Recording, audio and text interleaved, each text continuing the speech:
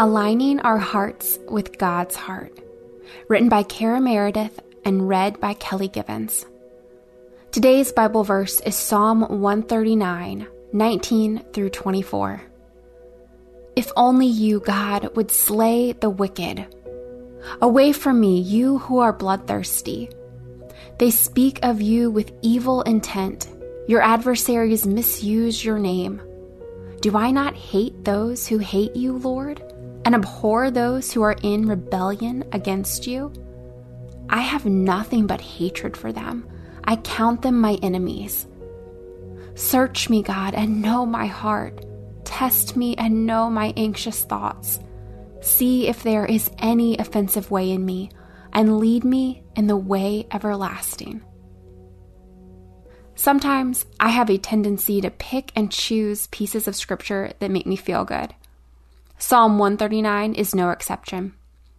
What I want to do is camp out in the first 2/3 of the psalm, seeking guidance and basking in the reminder that God created me in my inmost being, knitting me together in my mother's womb. I want that feel-good smile to come to my lips as I remember the words spoken from David to God and lean into the heart knowledge that I am fearfully and wonderfully made, that your works are wonderful, and I know that full well. But if I keep reading past verse 18, I start to feel uncomfortable. And my friends, discomfort isn't always something I want to feel. I'm prone to skip over the rest of the psalm, especially those 4 verses that don't seem to sing a song of consoling guidance. If I'm honest, I'm not sure I want to try and understand a set of verses that feel saturated with more hate than love. When I start to dig into the text, I learned that the concept of hate was not actually about emotion, but, quote, mostly an expression of preference and support. According to one commentary, it speaks to a bigger idea and cultural pattern of preference and loyalty. Additionally, it is not the kind of hatred our 21st century minds often think it is. After all, another writer says that it's not, quote, followed by malignity or ill will. Instead, like Jesus modeled for us, it is accompanied with grief, pain of heart, pity, and sorrow. Does this not change the way you interact with these 4 verses? For me, when I think about all this, I can't help but think of David's humanity, a humanity that was nestled in a deep and intense love for God. Perhaps like the rest of us, David wants nothing more than to honor, revere, and love the one who created the deepest parts of his identity. It's not so hard to then imagine that part of this honoring meant a soul so deeply entwined with God's that it resulted in real emotions, not of hate, but of grief and pain and sorrow. After all, these emotions of the pain God not only felt then, but continues to feel now, even for those who choose to hate and rebel against God's love, changes the way I interact, not only with this song, but also with the world around me.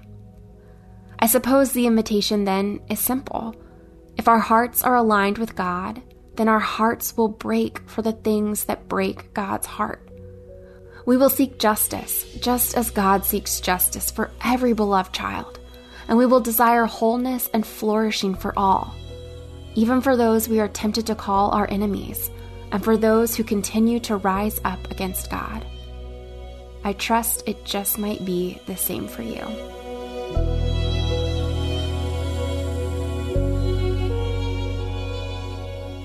Hey everyone, thanks for listening to Your Daily Bible Verse, a production of the Salem Web Network. If you enjoyed what you heard today, we'd love for you to head over to iTunes and rate and review our podcast. It really does help people find us. This episode was produced by our managing editor, Kelly Givens, and recorded and edited by Stephen Sanders. Be sure to come back tomorrow as we examine more of God's Word.